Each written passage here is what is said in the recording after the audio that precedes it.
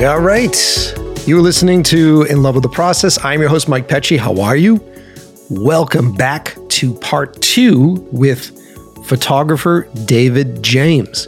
If you haven't listened to the first part yet, maybe you're just tuning in, stop listening to this one and go listen to part 1. David sets up his career. He talks about his childhood. He talks about how he got into this business and how he's been working for studios since 16 years old, since he was 16 years old. And he shares all sorts of great knowledge and wisdom that he learned in the early days on sets. And strap yourselves in for today's episode because we're going to go with a lot more modern films for you younger folks.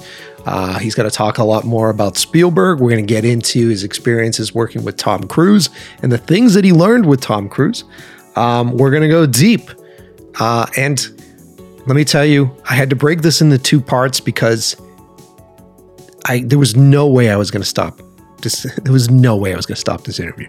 I got myself in trouble here at the house. I said I would only go for a few hours. Gina had to hang out in the back. I just couldn't stop it. This has to be one of the best episodes that we've recorded for the show. And I feel like I'm doing something important here by documenting David's story. He has so much to share.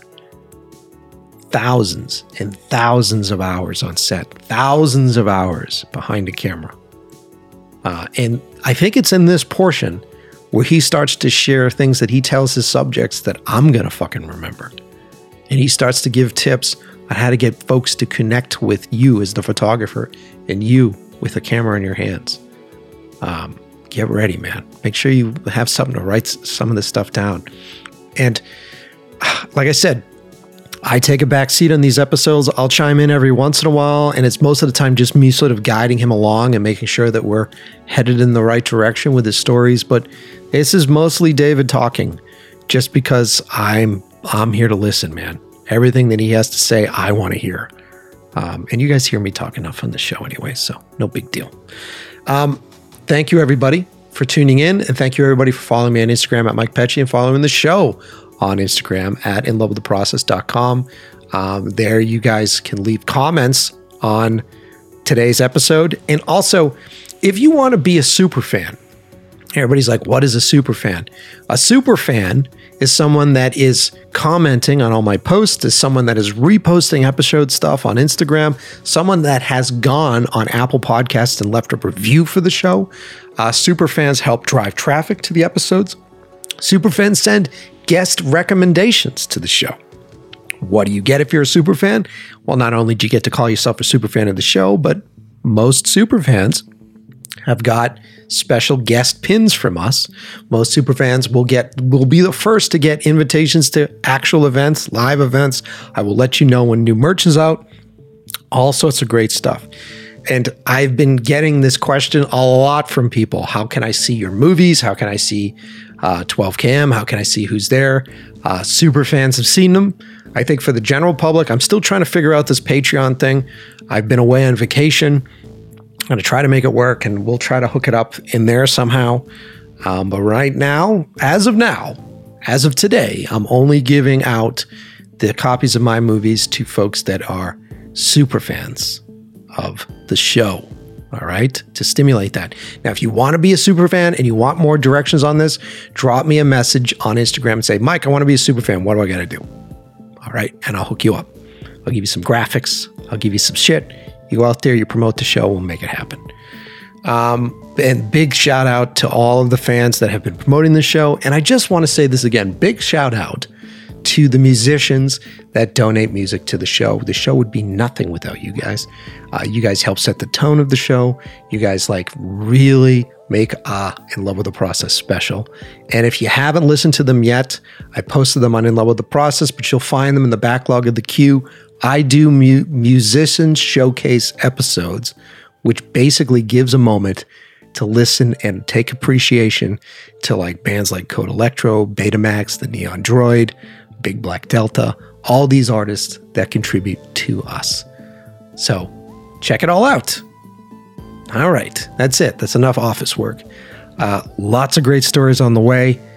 So grab those noise-canceling headphones. You probably already got them on. Crank them to 11. Grab a beer. If you're smart, you've ordered yourself some Bear Republic. right? Because they're a sponsor of the show, but I also love the shit. And join us, because as we come back, Dave and I think we're going to go through some white wine and some more food. And David's going to tell us even more stories of his life adventures as a still photographer on some of the most amazing movie sets in cinema history on the brand new episode of In Love with the Process.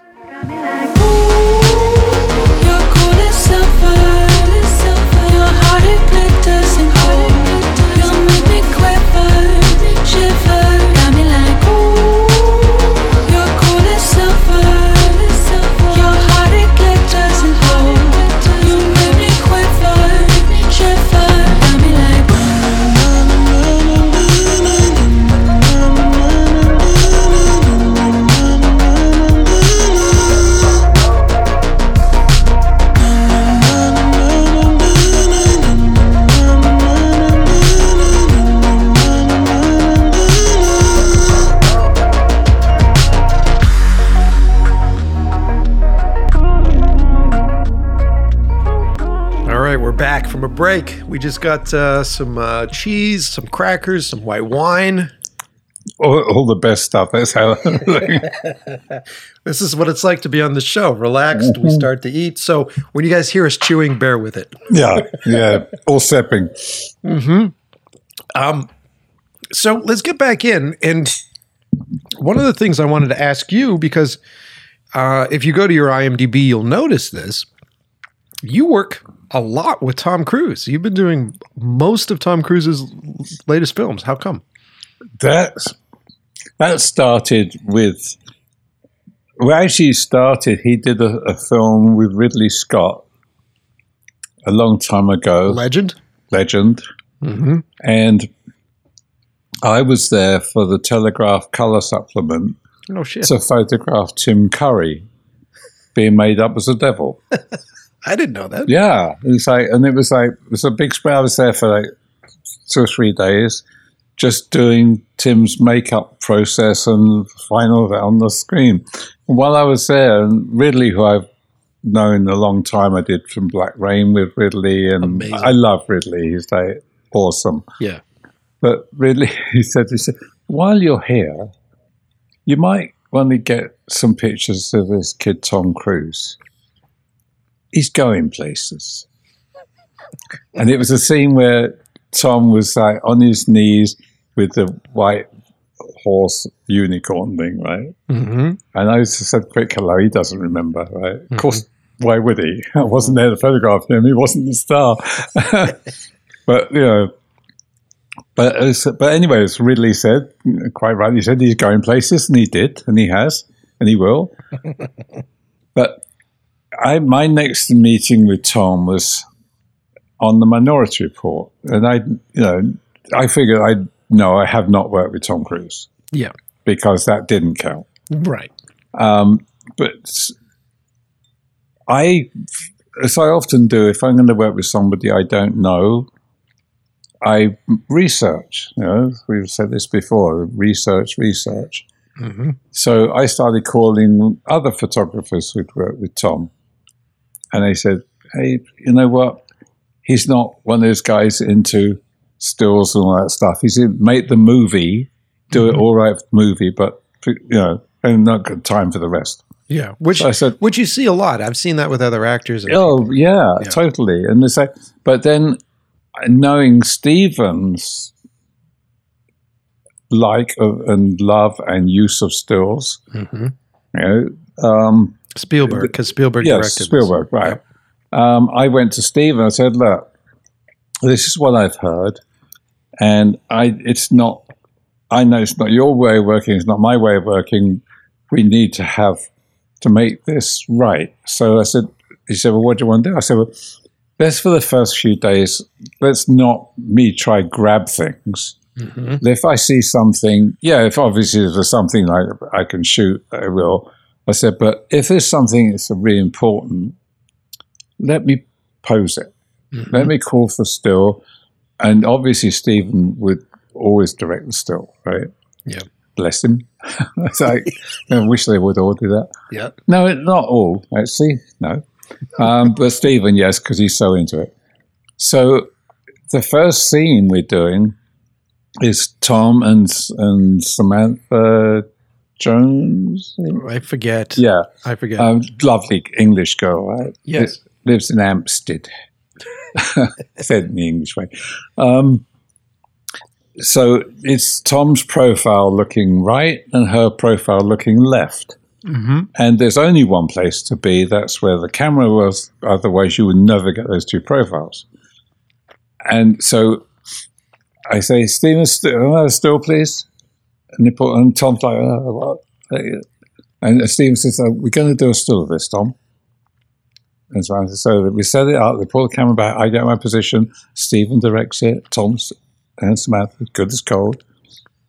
And we do a couple of other setups that day that I call for still again. Mm-hmm. And Tom's obviously, but it's Tom's first movie with Steven Spielberg. So he's going to say, Yeah, he doesn't want to buck the system. He doesn't want to buck the system. He would.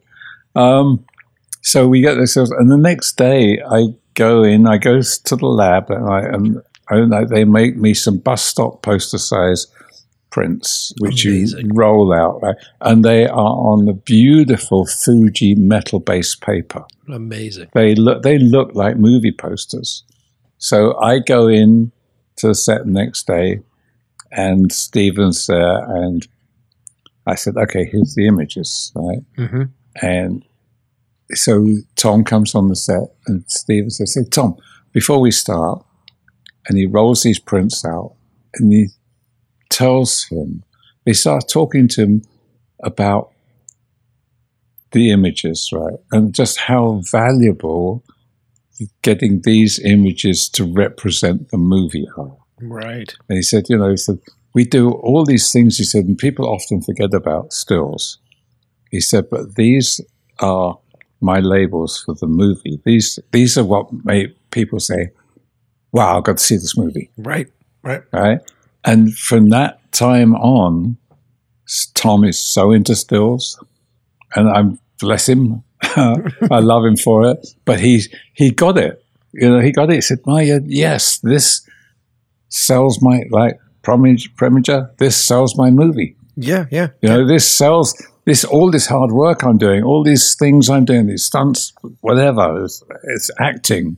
This portraying this character is there in the stills, and that's what makes the first time the public sees that is those, and then they go see the movie.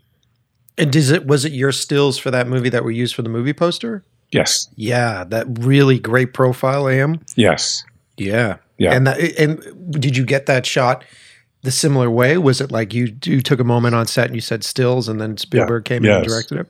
Yeah, and there was a moment I did Night and Day with him. I didn't do most of Frank Massey did most of the movie. Mm-hmm. I think I was doing a Spielberg movie, so I couldn't do most of Night and Day. But they broke for Christmas. They did the stuff in Seville and places, and Boston somewhere. Mm-hmm. Then they broke. Then they shot in L.A. and Jamaica. So I did that section, and there was a moment on the set, and this is where sometimes as a photographer, you've got to don't be afraid. You need this, go and do it, right? Mm-hmm. And these days when people love to watch playback, Otto Preminger thankfully didn't have that, so I got my career start. When we'd done this scene with him coming down with the girl. Is it Cameron Diaz? Yes, thank you. Yeah. Cameron. I'm too awful with names. Vision. Me too. I can see her perfectly, but Cameron, yeah. So there's a scene where they're coming down through stacked up canisters, big. I had friends that worked on that. Yes, storage containers. Yeah, storage containers, right? And there's this alleyway down, and he's coming down with guns, and she's right over his shoulder. Mm-hmm. Right, and there's a steady cam all the way down, and it's the only one place you can be is there. Right, so cut, moving on. Tom wants to go and look at the video, as Cameron does, right? And I physically stop him because I know they're about to pull this set to pieces, right? Mm-hmm. So I said, "Oh, Tom, I want 1 second. You've got to give me this shot. All right. And he says, no, I want to see that. I said, it will still be there when we've shot it, but the set won't be. And he goes back and we shoot the shot, and it's a double page spread in the magazine. Yeah. And I was absolutely right, and he knew I was right, and he agreed, but he did the shot, and he put everything into it, and it was perfect. Yeah. But the best story I have of him is, and I love the guy, and he is as dedicated to everything he does in film, like Steven Spielberg is into directing and the product.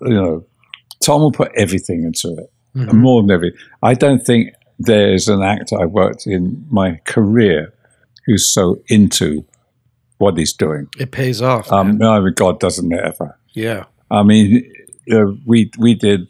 He's played all sorts of characters. We did Rock of Ages, where he was a rock singer. That's right, I forgot. And he and I sat down, because I was in there for rehearsals with the dancers and things. And he and I sat down one day on a break, and I said, you know what? I want to photograph you when you're doing Shakespeare. He said, I said, yes, you can do it. Look at you. You're playing a rock singer, and you're putting everything into it. Yeah. Who else can carry a movie? I mean, just the last Top Gun. The success of that movie was on him alone. Yes, it was. Absolutely. That's nuts. It's like, and believe me, if I wanted to be a first-time director, I'd work with him, because he then knows every angle. Yeah. I can ride on his back and say, okay, we shut it. We shut it now, Tom. But, it was a lovely story to say. We were walking off the last day of shooting on the other... What, the Mission Impossible? No. Oh, the one with Cameron Diaz. Yes, the one with Cameron Diaz. Yes. We are walking off the beach in Jamaica. It's not a bad place to walk off, is it? No, of course. And he and I are walking off together, and he stops. He says, David, I'm going to do another mission. Oh. And I don't want to do it without you there. Wow. And that's very flattering. That's a hell of a compliment. Yeah. And so I turned around, we stopped, I turned around and looked at him and I said, okay, but. You don't say but to Tonga. So yes, you do. Yeah. So he said, but what? I said, I want to shoot. I said, if there's one image they keep bringing out of you on mission, of you horizontal from mission 1. Fine, it's a good image, but it's like you've done nothing since. Right. And he looked at me and he said, oh my God, you're right. I said, so what do you want? I said, I have no idea, but I'll tell you when I see it. And we laugh and we walk off the beach, right? So then we're in Dubai, first day, and we're at the Burj Khalifa, right? But I did say to him, I want to shoot something of you that's never been shot with you or anybody and will never be shot again. A one-off, right? So, and he said, what is it? I said, I don't know. So we're in Dubai and we're there at the Burj on the main platform, this thing towering half a mile up in the sky above us. The tallest building, tallest man-made structure on the planet. Right? Really? Yeah, it is. Really? To this day. Wow. So we're standing there and the stunt guys are showing him the wire rigs and a stunt guy is doing some practice things, saying, showing how safe it is. And all that. Was this the one where he's like running up the outside of the glass building? Yeah, that was like Ghost Protocol or something? Yeah, and running down it. Yeah, and that was my other shooting diary book, which I love doing. Yeah. But I just standing right next to him, and I look up and look up and look up, and I nudge him. And he looks at me, and I just put my head upwards, and he looks up, and he gives me a thump in the shoulder, and I know we were going to do it. and we do, and I mean, it was just magical. It was to get that image. Now, this is the image that's on your website, right? Yeah. This is him at the very peak. The very peak. of this building. Yeah. How did you? And he's just sort of sitting up at the top of this thing. But there was a lot of collaboration in that. Firstly, the royal family of Dubai, bless them, gave me a helicopter. Okay. Production was never charged for it. They gave us a helicopter. I went up like 3 or 4 times. They'd take the door off. I go up 3 or 4 times as a recce, different times a day, because I have to know what's the best time of day to shoot. For the sun, right? Yeah, for the sun and the visibility. And it turned out that if you didn't get the shot by 9:30, 10 o'clock, you weren't going to get it. In the morning, 9:30 in the morning? In the morning, because the desert heat picks up, and it picks up all the sand. It creates this kind of wind, picks up all the sand, and the city disappears completely. You see the top of the bird sticking out, and the rest of it's gone. Fascinating. From the ground, you can see the city, but it's not as clear. But from the air, it is gone. The horizon has disappeared. So I had to have the shot by 9:30, right? So I talked to producers. We have a big meeting. One of the producers suggested that I go up and shoot the background, and then they'll build the top against blue screen, and that got laughed out. And as I said, Tom, it never going to go. And I said, that's not the idea. This is the idea that Tom has got up there. Right, because he's now this Jackie Chan type that does everything. Yeah, so, and then it came back the costume, and somebody said, we obviously will be in this blue suit, which he's wearing in the movie. And then the wardrobe design, it was wonderful. He turned and said, no, because that's Wynn Hotels. He's posing on top of his hotel in his blue suit. You don't want to look like an advert for Wynn. So I think he should be up there in jeans, T-shirt, and barefoot. Wow, and I thought, barefoot. Oh my God. Wow, yeah. What an awesome idea. Yeah, this guy barefoot doing on top of this building. Yes, exactly. You're asking all these questions. Absolutely perfect, right? Yeah. So we go to the next stage then is that they have the schedule there. So we're shooting on one of the little islands in the casino, a shot of him arriving, and there's like, normal stuff. But they program the day that they have something else to shoot with another actors first. So I could have Tom till 10 o'clock. Okay. And then he had to get down for this other island, right? Yep. So Tom, bless him, is up at, I think he got up at 5 o'clock in the morning for hair and makeup. He then had to travel. By this time, I was at the airport rigging the helicopter, getting the door off and all that stuff by 7. So I was at the airport there, and Tom had to go 250 floors by elevators. Then the steel tube on the top is 200 feet high, and it is a vertical climb. So he had to climb it himself? It's not, so it's one of those things like a submarine, you know. He had to climb it up himself. I had a stunt and a climber up the top who put a safety line, because bless her, the lovely safety and health and safety lady from Paramount had been up there to check it out and said, he's not going up there without a safety line down. Because 200 feet, there's no air conditioning in that tube. Right, and the tube moves with the wind. So they had to lower this thing down for a safety line, and he went up in a pair of shorts, T-shirt and sneakers, got to the top, then they dressed, then he sat, and I said, he can't be, there are 8-foot high aircraft warning lights on top of the Burj. He's got to be on top of one of those. He cannot be anything higher than him on the planet, right? So they said, okay. So I said, I want him sitting up there, feet over the edge, right, happy, relaxed. They put one safety line from the back of his belt down to the building. Right?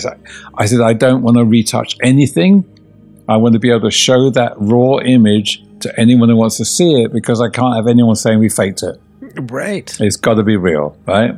So what, did you hide the safety line? They hid it right behind him, yeah. Nice. So I would not have any more than one safety line because I couldn't risk seeing it. Mm-hmm. So he got up there, and we then got, the assistant director, who's 250 floors below, said, he's up there, he's ready. So we take off, Mm-hmm. and we get up there, and they're waving at us to go away, and they come with the radio, said, he's not properly in yet. We need like 10 minutes. So luckily, very close by, there's a big parking lot. On the other side of the parking lot is a Starbucks. So we land the helicopter in the parking lot. They keep the blaze running. And you go over to Starbucks. We go to Starbucks, and we go back and sit there. Obviously, the Royal Pilot's still in there. So anyway, we eventually said, he's ready. We take off. Uh-huh. And he's up there, and I do some flights and do some video flights, but I shoot some video on him as well. Uh-huh. But then Tom has, like a lot of actors do, if you've got to look into bright light for a long time, you squint. Mm. We all do, right? Yeah, because it's hard on the eyes. Yeah, and years and years and years ago, I did a film with Elizabeth Taylor, Mm-hmm. and she would always, and I asked about it one day, she would always say, about to shoot, and we were using hot lights, obviously, and she would shut her eyes and look into the brightest light. And I said, why do you do that? She said, a DP told me this when I first started in the industry. It dilates the pupils so you can then look into the lights without squinting. I said, oh. And I told that to so many actors, and they were like, oh my God, what amazing. And I told it to Tom, right? So, and it's my favorite picture of that setup, right? So, and I'm way off, and I said, Tom, coming in now, look into the sun, right? And he does that turn, and he's just like, and I thought, oh my God, it's Rodan, Yeah. right? Yeah. And I said, so I said to Mark, who said, oh, tell Tom, give me Rodan. And the most says, and I hear it, it's like, David wants Rodan, and Tom does straight in that pose, right? Yeah. And he's like profile, and I shoot that, and that's my favorite picture. How many images? How many shots did you take? Because you have the helicopter, you have him up there. Like, how many shots did you take? I was up there for about 20 minutes with him, and then because of our missed call from the AD, eventually our pilot says, we got red fuel lights, Roy, and we got to go. So we go, but I got the shot by then. And then somebody said to me, well, what was the value of this shot in the end? You think? I mean, this was in conversation with somebody. He said, as far as the studio is concerned. Yeah, because they didn't use it for anything, right? No, it has been used in a lot of magazines around the world, right? Okay. But the best one was the Jay Leno show. Now, how much does it cost to get a chunk of amount of screen time on the Jay Leno show while they're talking about your movie? Yeah. Right? So he's on the Jay Leno show before the film comes out, and they show the picture looking down on Tom with the Burj behind, the city behind him. And they start talking about the picture. Right. And they have a commercial break. And then the end of the commercial break, they go back to the picture. Right. And Tom told me later, he said, no, I wanted to talk more about the picture, right? So they pick up picture. I said, so where was the photographer on this? He said, it was David James, who works for me a lot. There's a plug for you on national television. There's on national. Yeah. And the guy says, well, where was he? He said, he was hanging out of a helicopter. He said, it seems like, Tom said, adrenaline. It's all about adrenaline for both of us. But that picture will never be shot by anyone else. Yeah. It will never be shot with anybody else because it's been done.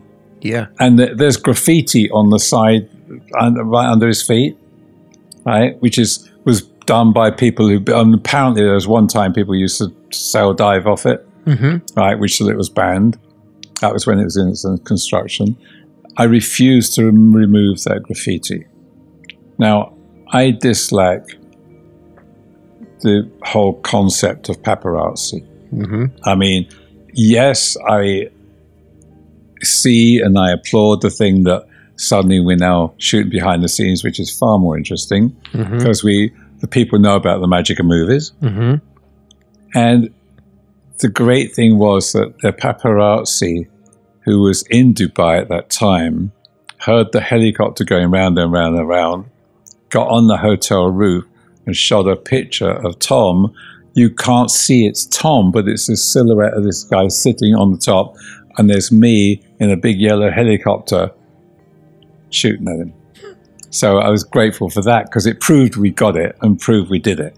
Because people did say it was a fake, right? And then that picture came out. There's those rumors disappeared. Wild. And it's like, you know, for one of the great achievements of my life was to get that picture. Yeah. Because it's historic. I mean, for those of you listening, you can go to David's website and see it. It's the main picture on the website. It's amazing.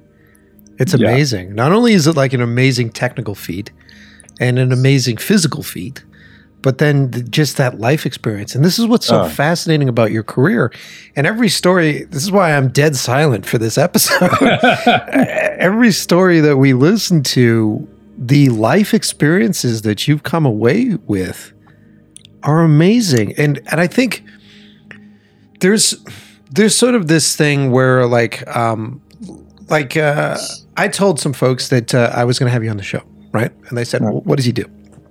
And I said, hey, he takes images on set. And they're like, what is it, like behind the scenes images? And there's this whole process of people being like, so it's just behind the scenes images. Right. And they just don't understand the value and the fact that you're setting these things up, and then the life experiences. And then you as a photographer, we talked briefly about this last time we hung out, when you were trying to get an agent and they were like, what kind of images do you shoot and what do you do? You've done all of it. You've done war. You've done sci-fi. You've done fashion. Cooking. Yeah, it's insane the amount of stuff that you've done with this. And I will admit, I had friends. I'm friends with Claire Folger, who's back in Boston, and she does set stuff. She was wonderful to me when I first started my career as a photographer. She answered a lot of questions with me, and she brought me in, and she's like, do you want to do set photography? And I really wanted to be a filmmaker, and I didn't understand. It just seemed like, all right, so you're shooting pictures of the crew shooting people, and that's what my idea of it was. Right. But then since doing movies on my own, and since now knowing that more often than not, people look at posters more than they see the film. People look at the images more than they see the film. And that becomes the representation of what my work is. Yeah. I mean, you want there's another story with a Tom Cruise movie on Minority Report. I had a photograph of him, and this is where, again, I love Stephen, right? Yep. I had a photograph of Tom. He was in silhouette, sitting down. Samantha was on her back with her back of her shoulder blades on his knee and her head falling backwards, again in silhouette, but with white tubes coming from her head. Yes, right. She was the right. She was the I forget what they called it in the movie, but she saw the future. Yeah. So, and she was into that moment, and he was looking up, but they were both in silhouette. And I loved the picture, and I did a huge print, and I took it to Stephen. And Stephen said, and I saw it as a poster for the billboard on Sunset Boulevard, right? Because I thought, and my idea was that it's so eye-catching. It's like, what the hell is this? Why has she got this? This is so like, I want to see this, right? Yeah. It was a sales picture. I would say. So Stephen said, we were at 20th Century Fox Studios in Century City, right? Stephen said, walk it around the studio. Don't show anyone in a suit. Take it to the kitchen, take it to the workshops, take it to security, show all the people, and then come back and tell me about it. And I did it. I walked around the studio for an hour. I stopped people and said, so have a look at this and tell me what you think. And they said, oh my God, what is it? What's the movie? Oh, I'm fascinated. What is it? Tell me. Right? So I went back to Steve and I said, everything positive. So he's only got his assistant. He said, pin this up on the easel board on the set, and then get every suit in the studio down here. Mm-hmm. Right, so all the top execs come down, advertise like all their little suits, right? Right. And they're standing around, and Stephen says to me, he said, just stand back here, listen, don't say a word. Right? And this is a true story, right? This is like, thank God Fox aren't there anymore. But they were like umming and ahhing, and they, a lot of them didn't even stand back, and they just looked and they go, and got to put their face right up close to it in little bits, right? It's a fucking image, it's not an insect. So they stand back, and Stephen says, okay, so what? And they start on all this crap, this steep psychological nonsense. Right. That these guys can talk, right? And then Stephen turns to me and says, well, what do you think about that? I said, Stephen, I don't think in all my years I've ever heard such bullshit. And I walked away. And he came to me afterwards. He said, you're absolutely right.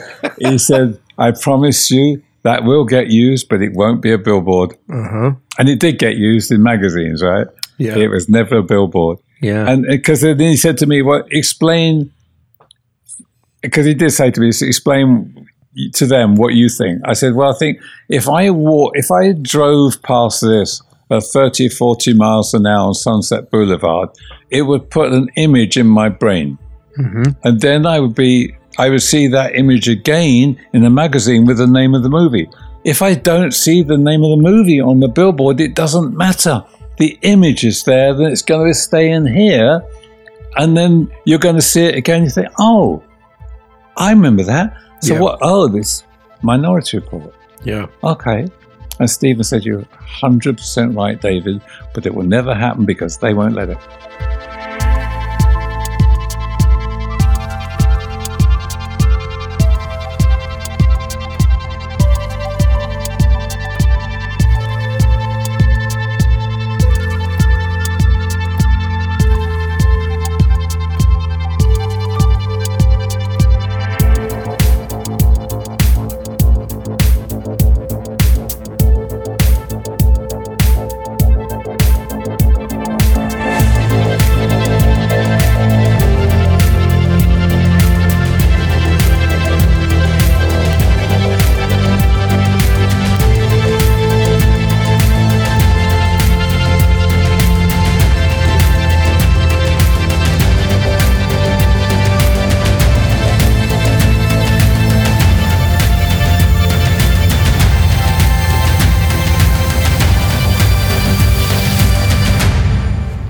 All right. I want to take a second to show some love to the men and women that make the show possible. I'm talking about the sponsors, the people that support the show.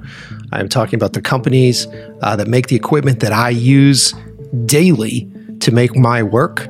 And first up, I want to thank the folks over at Fujifilm, specifically Michael over at Fujifilm and Victor over at Fujifilm. Without them, today's episode wouldn't happen. I wouldn't have met David.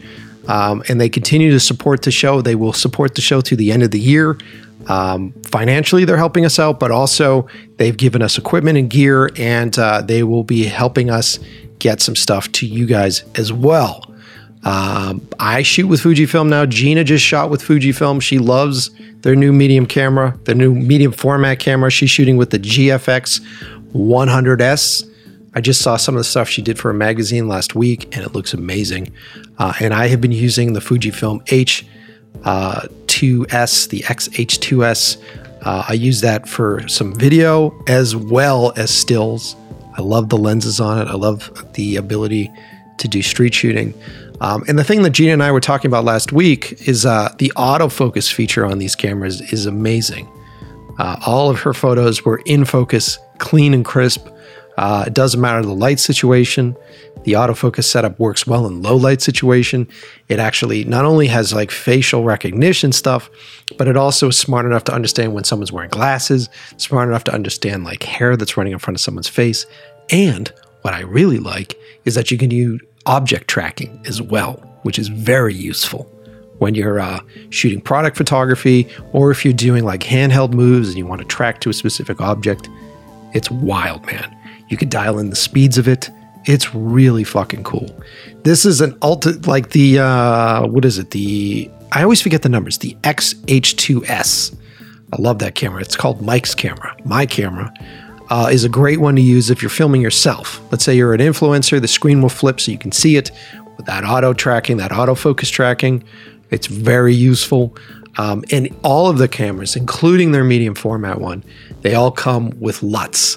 Really great looks inside of it that you can bake onto your JPEG images, or you can have referenced in your RAW files that you shoot.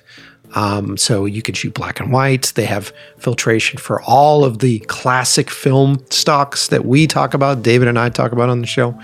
But also, it also has like in-camera film grain stuff. Gina, you really like the film grain, right? Yeah. What setting are you shooting on? Are you shooting high or medium or low?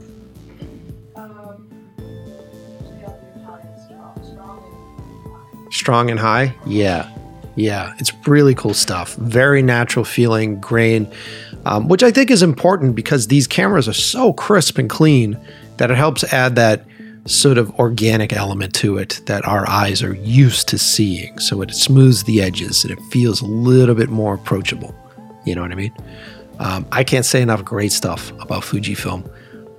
Be ready to hear some more as we start to interview some of their filmmakers. We start to interview some photographers that work with them. And big shout out to you guys for making today possible. Also supporting the show, if you're someone that is photo editing, right? And you need a new computer, your old computer can't handle these large PSB files, right? Isn't that what they call the large Photoshop files? Yeah, PSBs, right? You're starting to shoot images, raw images that are coming out of camera at over 250 megs. You start putting multiple layers on that, masks on that. Next thing you know, your file sizes are over 2 gigs large.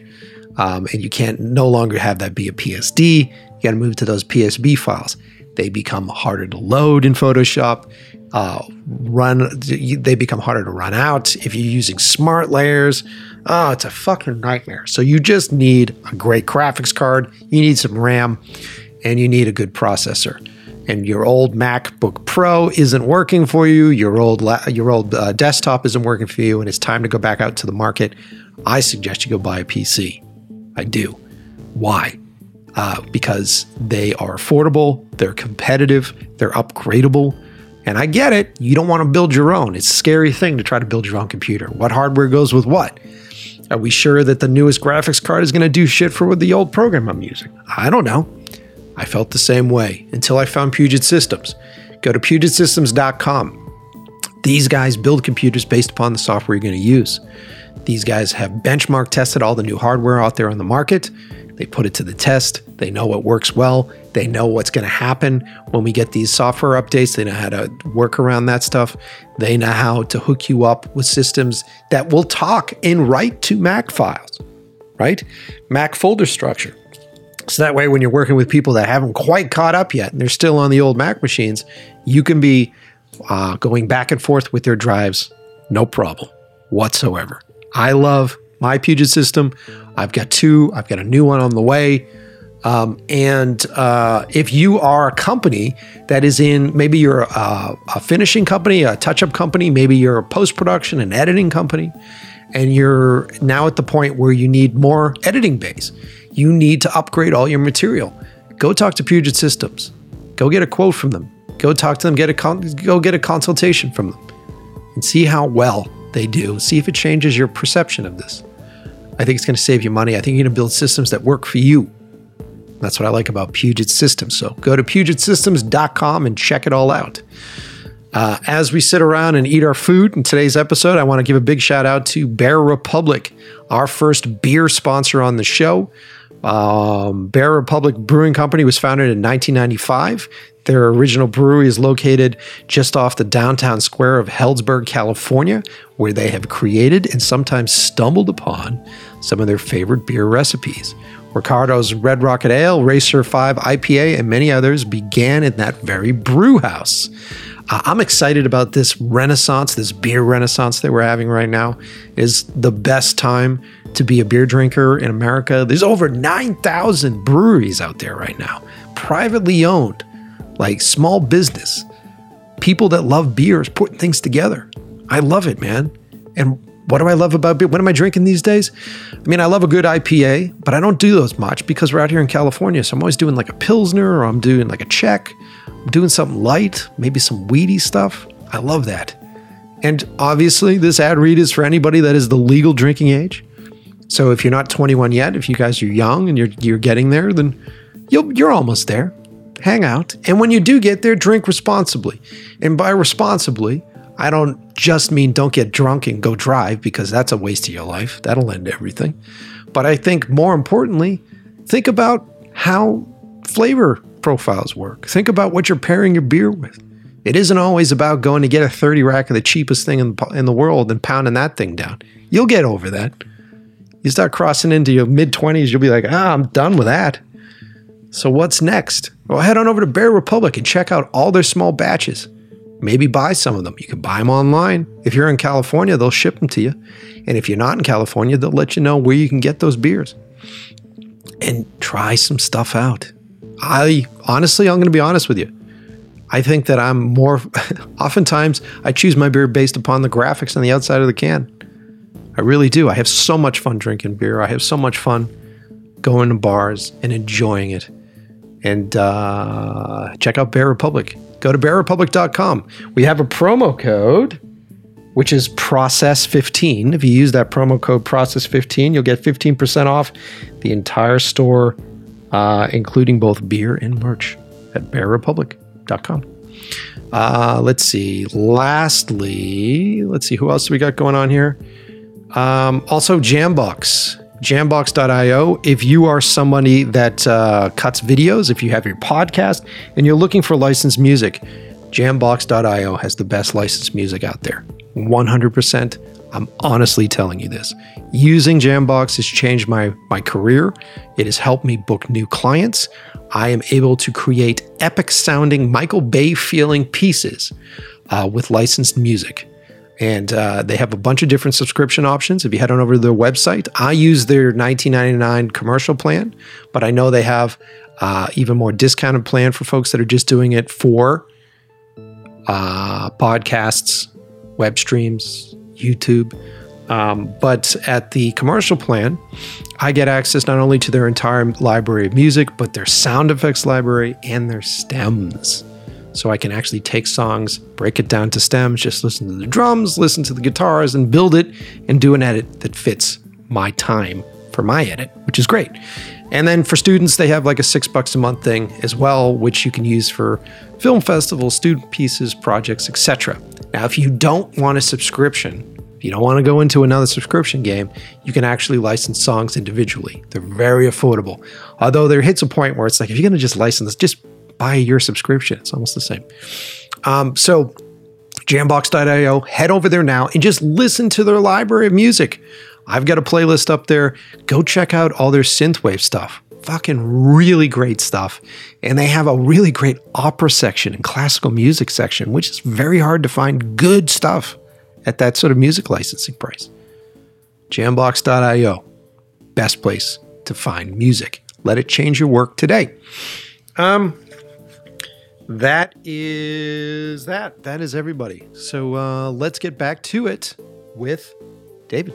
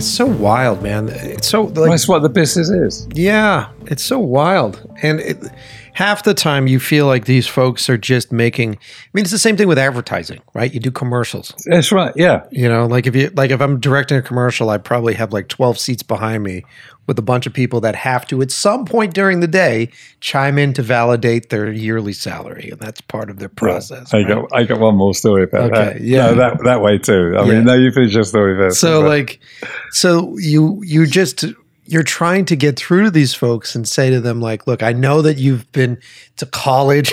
I know that you've taken courses on psychology and everything else. And yes, you're probably right. But also, it's just a fucking image. Like, how do people respond to this image? Yeah. Yeah. What's your story? Okay. When I was, I had just left MGM. Uh-huh.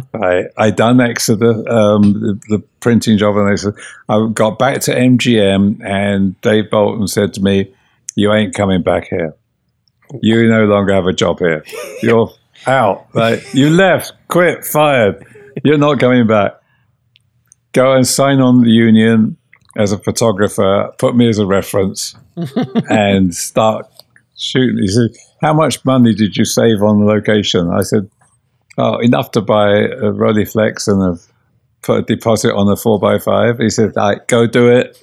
You're a photographer. Now, piss off." So I went out. So one of the first jobs I got was for Pearl and Dean Advertising. Okay. To shoot a commercial for Princess Salmon. Okay. Princess Salmon is sold in little tins.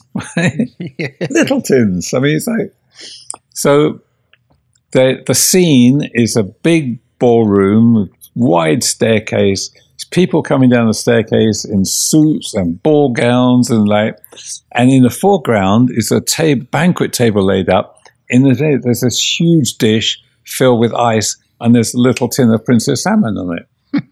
I mean, I'm sorry, but just the concept of that little tin of Princess Salmon is going to feed about 40 people, right, in ball gowns and things. Right. I mean, I'd walk straight out of there. Right, the worst party ever to get invited. I'd go to a fish and chip shop.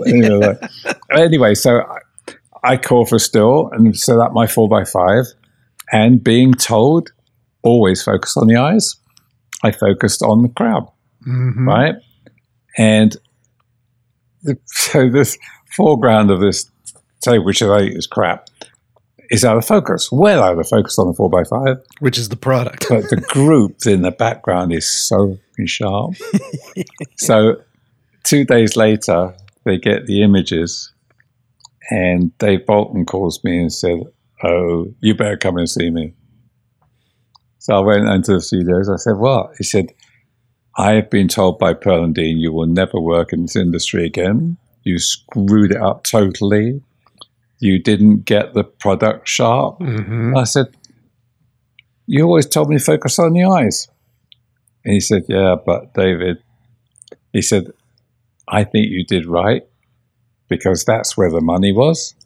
And then the day after, Pearl and Dean were furious. They were screaming on the phone to him. They screamed on the phone to me.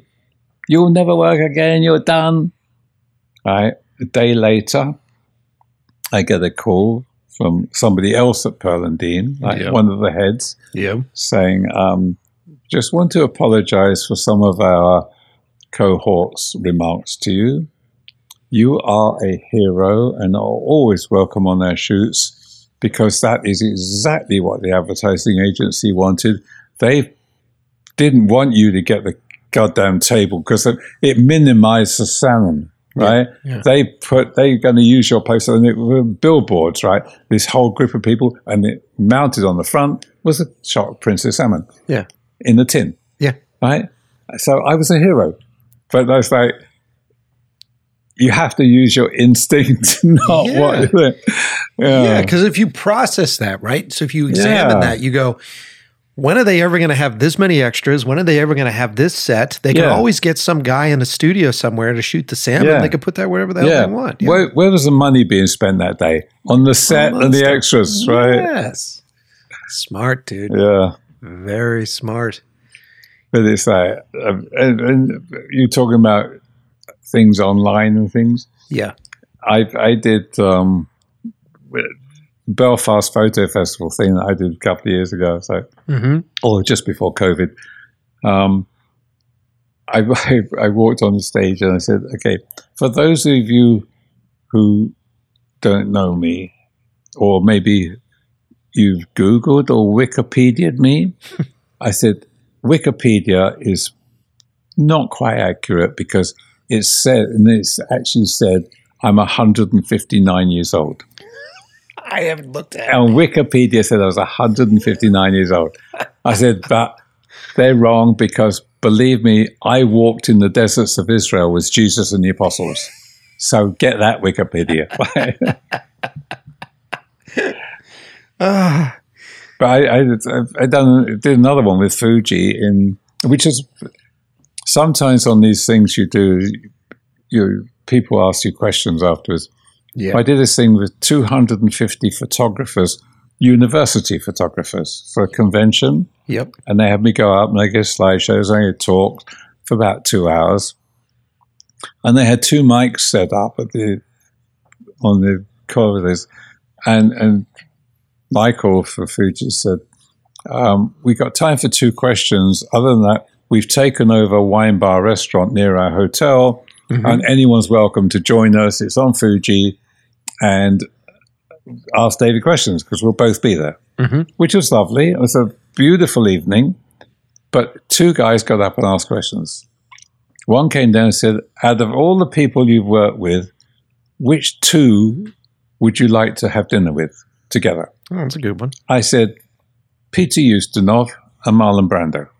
Okay. And he said, why?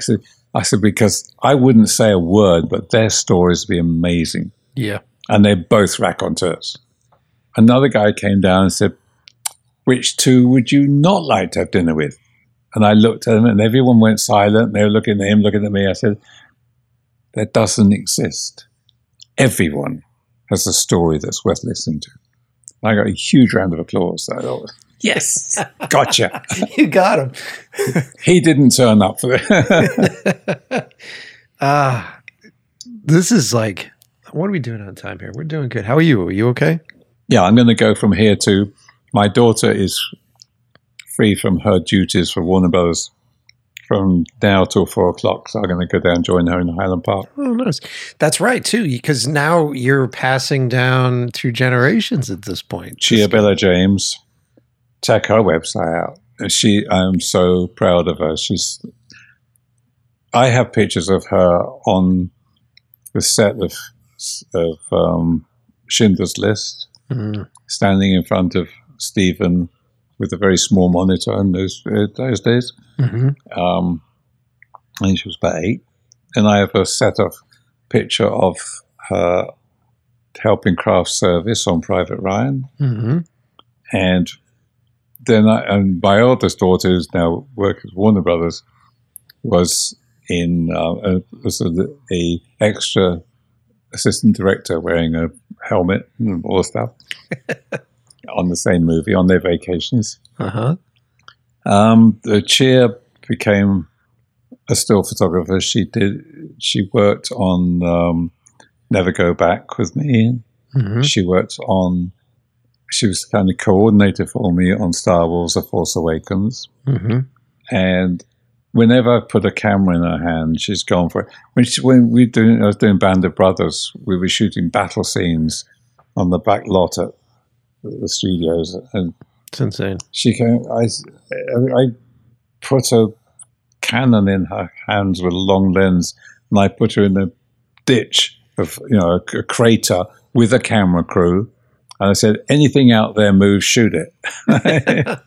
I said, these guys look after you. And I went to my position and I just left her to shoot. And she's in her blood. And I tell you something, she's a better photographer than I am. She has a different look, a different aspect. And she is quite amazing. Last year, she did Dune and she did King Richard. Yeah, no big deal. And she's like, yeah, right. Yeah. And she's also, she did a book, which is on her website on CBJ, called Masquerade. And it's a book about people wearing masks, but it's not your regular mask. She has a box of their mouths. It's like lower expressions. halves of faces. Yeah, right? well, it's just the mouth, and it's like a jigsaw piece. So you hold it up in front of you, or you just stick it in your nose. Yeah, yeah. And she's Simon Pegg wrote the intro for it, and she's interviewed everybody, including myself and my wife, and our stories are opposite our pictures. Mm-hmm. But all the income from it is going to children's mental health charities in England, which are amazing. But I'm so proud of that book. Is awesome. Yeah, I'm so proud of her. Right now she's doing a movie in England where I think she's staying in stately homes to shoot in, and then I mean, she's just incredible. Well, I mean, there's something nice about this. Is what we try to do with this show. There's something nice about you being able to essentially give her a footstool and say, like, here are my experiences. Here's all my time. Take this and run with it and make it better and make it into something more. Right, and she's lived them with me. Yeah, you know, she's been there every vacation. I mean, I was probably the worst father in the way of being an on the doorstep father. Yeah, because you're on cruise all the time. I was always away. I was always away. Yeah. I mean, I used to say in the old days, I remember standing on top of San Pedro down by Long Beach area, and with a little tape recorder in my hand, recording the surf, right? And then talking to them, to both my girls, saying, okay, tell me where I am, tell me this, tell me that, and then send it to them in the mail, and then I would get answers back. And then whoever won got it right, got a prize. You know, they both got prizes, but you know, but it was like that was the way of communication. We didn't have FaceTime or WhatsApp or cell phone. You know, that's cute, man. That's really cute. Because I mean, we really didn't get into this, and I talked to this with a lot of different crew people. Because when you join the circus, that's essentially what you're doing when you decide that you're going to be a film set. You're on the circus, yeah. And it's got to be really difficult to hold on to relationships and to have a family in that scenario. I did Water for Elephants, and we had real circus set up out in Simi, right? And it was funny because when I left the circus that night to go home, I was leaving one circus to go to another circus. But that circus was just so natural to me, and to have everybody living there on the premises, you know, the circus people. Yeah. And they were awesome. They were just like us. Yeah. And we were like them. We felt the same. You know, we were gypsies. Yeah. You know, I remember my mum telling me one of my uncles on her side, or one of my aunts married a Spanish gypsy. And she said that my bloodline came out of that Spanish gypsy because I was the only one who gets a suntan in the family. I was the only one who's got slightly darker skin. I'm the only one who's like got a gypsy brain that I got to be on the road all the time. Yeah, yeah. Was it tough having a family when you were on the road the whole time? Yes, it was, but I loved having a family. And it was and I loved having kids. I figured I'd never have kids, right? Because my wife now, let's say, it's my second marriage. My first one didn't love because she would never get into that business, right? She'd come out on vacation with me and sit in a hotel. Right. She was not interested. Yeah. No, not interested in the people or anything about it. Yeah. But my wife now, Diane, has put up with so much from me that I'm here, there, gone. And when she travels with me, my mind is what I'm working on. Yeah. You know, so it's like... It's got to be tough. It is tough, but she's, bless her, she's held it together. You know, held me together, I would say. Yeah. Because you take, you know... as a photographer on a movie, you're so involved in it all, and then you get home at night these days and you're editing, right? Because you're still going. You're going for hours. Yeah, and then you're thinking about next day's work and last day's work and the next movie and your brain's never stopping. Yeah, it's just moving all the time through every scenario. You're often living your life again every day, and you're living what you don't know yet. Yeah. Right. You're always planning, you're always executing, you're always regretting that you didn't do it at this angle or that angle. I mean, later on you think, oh, that was all right. But when you're in it, you're you're spiraling. Every moment, my brain is still spiraling. Yeah. And it always will. Yeah. But it's kind of like, I mean, my wife is an amazing organizer, and she's held all that together. I mean, sometimes she gets a bit pissed off now that I don't catch up, but I don't. That's me, Like I said, I was always a solitary. That's why my personality was right to be a photographer, where I can work singly. Right. I'm happy to go down to the beach now and spend hours there just waiting for a seagull to be in the right spot. Yesterday I played golf. I play golf once or twice a week. I love it because it's my meditation. It's my play music, my hairs, and every moment of it is meditation and beauty. But I often, because I'm playing music, I have my iPhone in my pocket, right? And I took a picture yesterday of saying there was a single tree on the horizon when I was approaching a hole, and there's one of my golfers friends was under that tree in silhouette with his golf club in front of him, right? And in front of him was the green, and then part of the bunker, and it was just his silhouette under that tree. That silhouette of that tree on that hill was a perfect moment, and I shot it, and it's on my iPhone, and I love that picture. Yeah. Right? And it's like, I mean, I shoot RAW on my iPhone, so I can... You can fuck with it. Yeah. Yeah, but, also, it doesn't matter if you don't fuck with it. If you just, you have it, and it's up there in your head. I have lots of pictures in my head that I've never shot. I have pictures, I have images of when I did the Battle of Britain, of I crash landed in a Heinkel bomber. Yeah, that's crazy. I got those images in my head. There was a moment over, I think we all have images that are stuck in our heads that we can't ever get rid of. We were doing, on the Battle of Britain, we were doing a flight of 30-odd aeroplanes. Oh no, that was a crash landing one. On this one, I was in the tail end of a B-25 bomber, and the tail end, we take the gun position off the back, and we put a camera mount in there. So there was Skeets Kelly, the operator, on his camera, which was a Mitchell, and me on the right, and we had just done this whole fight thing with Spitfires and Messerschmitts behind us, and they all regrouped behind us to go for another take. Skeets was reloading, I was reloading, and we were flying over dense cloud over an area called Area Eagle Bravo in England, which is a flight corridor. It goes from the southeast of London to the Wash, which is the top of the Thames. Okay.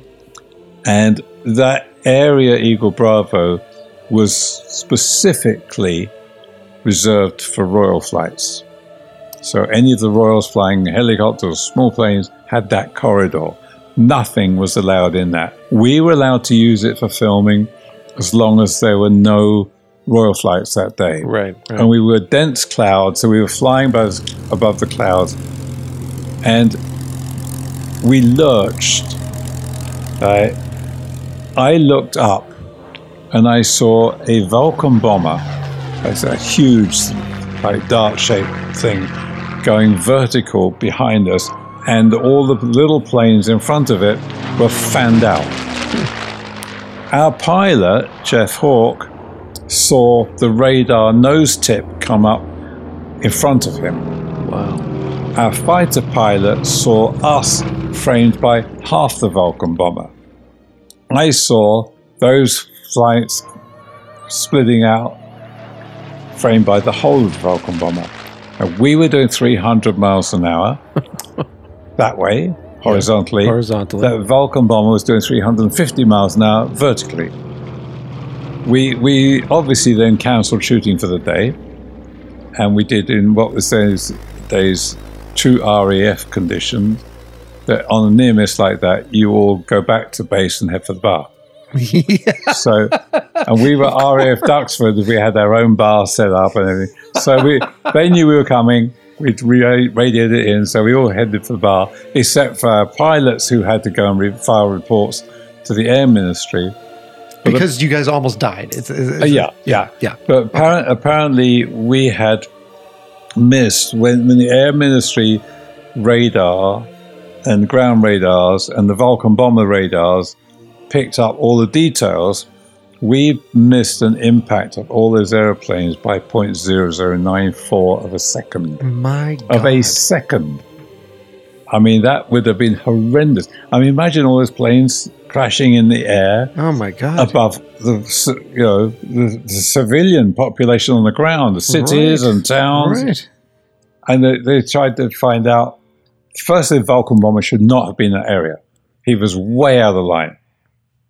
Right. So the only thing, I mean, we all survived it, and we all have stories to tell about it. But the only thing that was amused me was that we got the reports from the flight. He was a student pilot under instruction, right? Okay. So there were only 2 on board on that Vulcan, and they said, "What was the instructor? What was the first reaction to this thing?" Right? I hit the student pilot over the head with the flight manual. Okay, what did that achieve? Nothing. What was the student pilot's thing? Right? Uh-huh. He said he came out and he sat and I identified the amount of fighters, a multicolored aircraft leading them, which was us, and we had big zebra stripes on different colors on each 4 corners, so that when we're doing aerial stuff, they could come in on red corner, blue corner, like whatever. Right. Right? It was marks. Okay. Yeah. So Yeah. Interesting. that was that. Mhm. But then his description of the fighters, they were all RAF, but in fact, only 3 of them were RAF. The rest were wartime ME-109s with swastikas on them. He didn't get any awards for that. Aircraft recognition was not his strong point. Thank God he hadn't been in the war. He'd have been shooting down the wrong people. Unreal. But those things happen. It's like, Unreal. Look, I hate to do this, but we have to wrap this up. This has been such a fun episode for me. it's been me too. Thank you. I love hearing your stories. I feel so blessed that you're sharing your experiences with me and with us on the show. Your work is amazing, obviously, but like more than anything, your experiences are amazing. Thank you. You know, for me, it's my history, and it's what I've loved doing. And could I start it and do it all again tomorrow? Yeah. Yeah. Sure. I'll tell you this, man. I'm jealous. Like, I feel like you lived the golden age of photography. I believe so. I believe so. And not only the golden age of photography, is of life.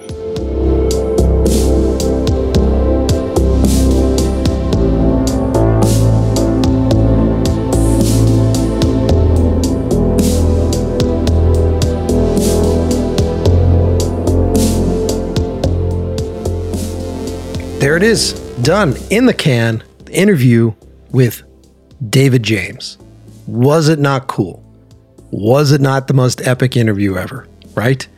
Talk about a bit of everything. It's been a while since I've had a photographer on the show. And many of you have asked, when are you going to do a new photographer? Well, look at this guy. Got you a great photographer thanks to the folks over at Fujifilm. Also got you someone that's going to tell us stories about directing and set life and working with actors. This is everything.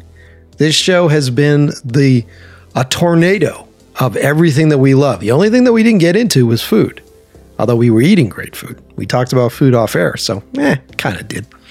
What did you guys think? Drop me a message on Instagram. Tell me what you think. What's your favorite story? What do you wish we could talk more about? Do you want me to get him back on the show? What kind of questions do you have? What have you learned about mentorship? I get so many people asking me, should you go to film school? Should I go to photo school? What should I do? Maybe you learned something from here, right? Love it. And are you now thinking about behind the scenes photographers in a new light for all you filmmakers and producers that are listening? There's an importance here. If Spielberg has him still printing out 8x10s and giant like poster-sized images for him to look at on set, he knows the value of it. If he was able to convince Tom Cruise to pay more attention to stills on set, he knows the value of it. Hell, one would even argue that David's photos of Tom Cruise on those movie posters have helped make that money back, right? On some of the biggest movies ever. So maybe we've learned something. Hopefully you have. I know I have. And I feel like this is why I moved to California. This is why I came to LA, to be able to go, have drinks, sit down with someone like David, and just enjoy his life experiences, gain something from them, and express those to you. Thank you, everybody, for listening to the show. And as always, please go check us out at leveltheprocess.com and leave a review for today's episode on Apple Podcasts. If you loved it, leave a review. Directly reference today's episode with David James. Every review that gets posted on Apple Podcasts puts us higher on the algorithm, puts that show out there so fans can listen. I appreciate all of you. Thank you so much for listening. Lots more on the way. And as always, I will see you next Tuesday.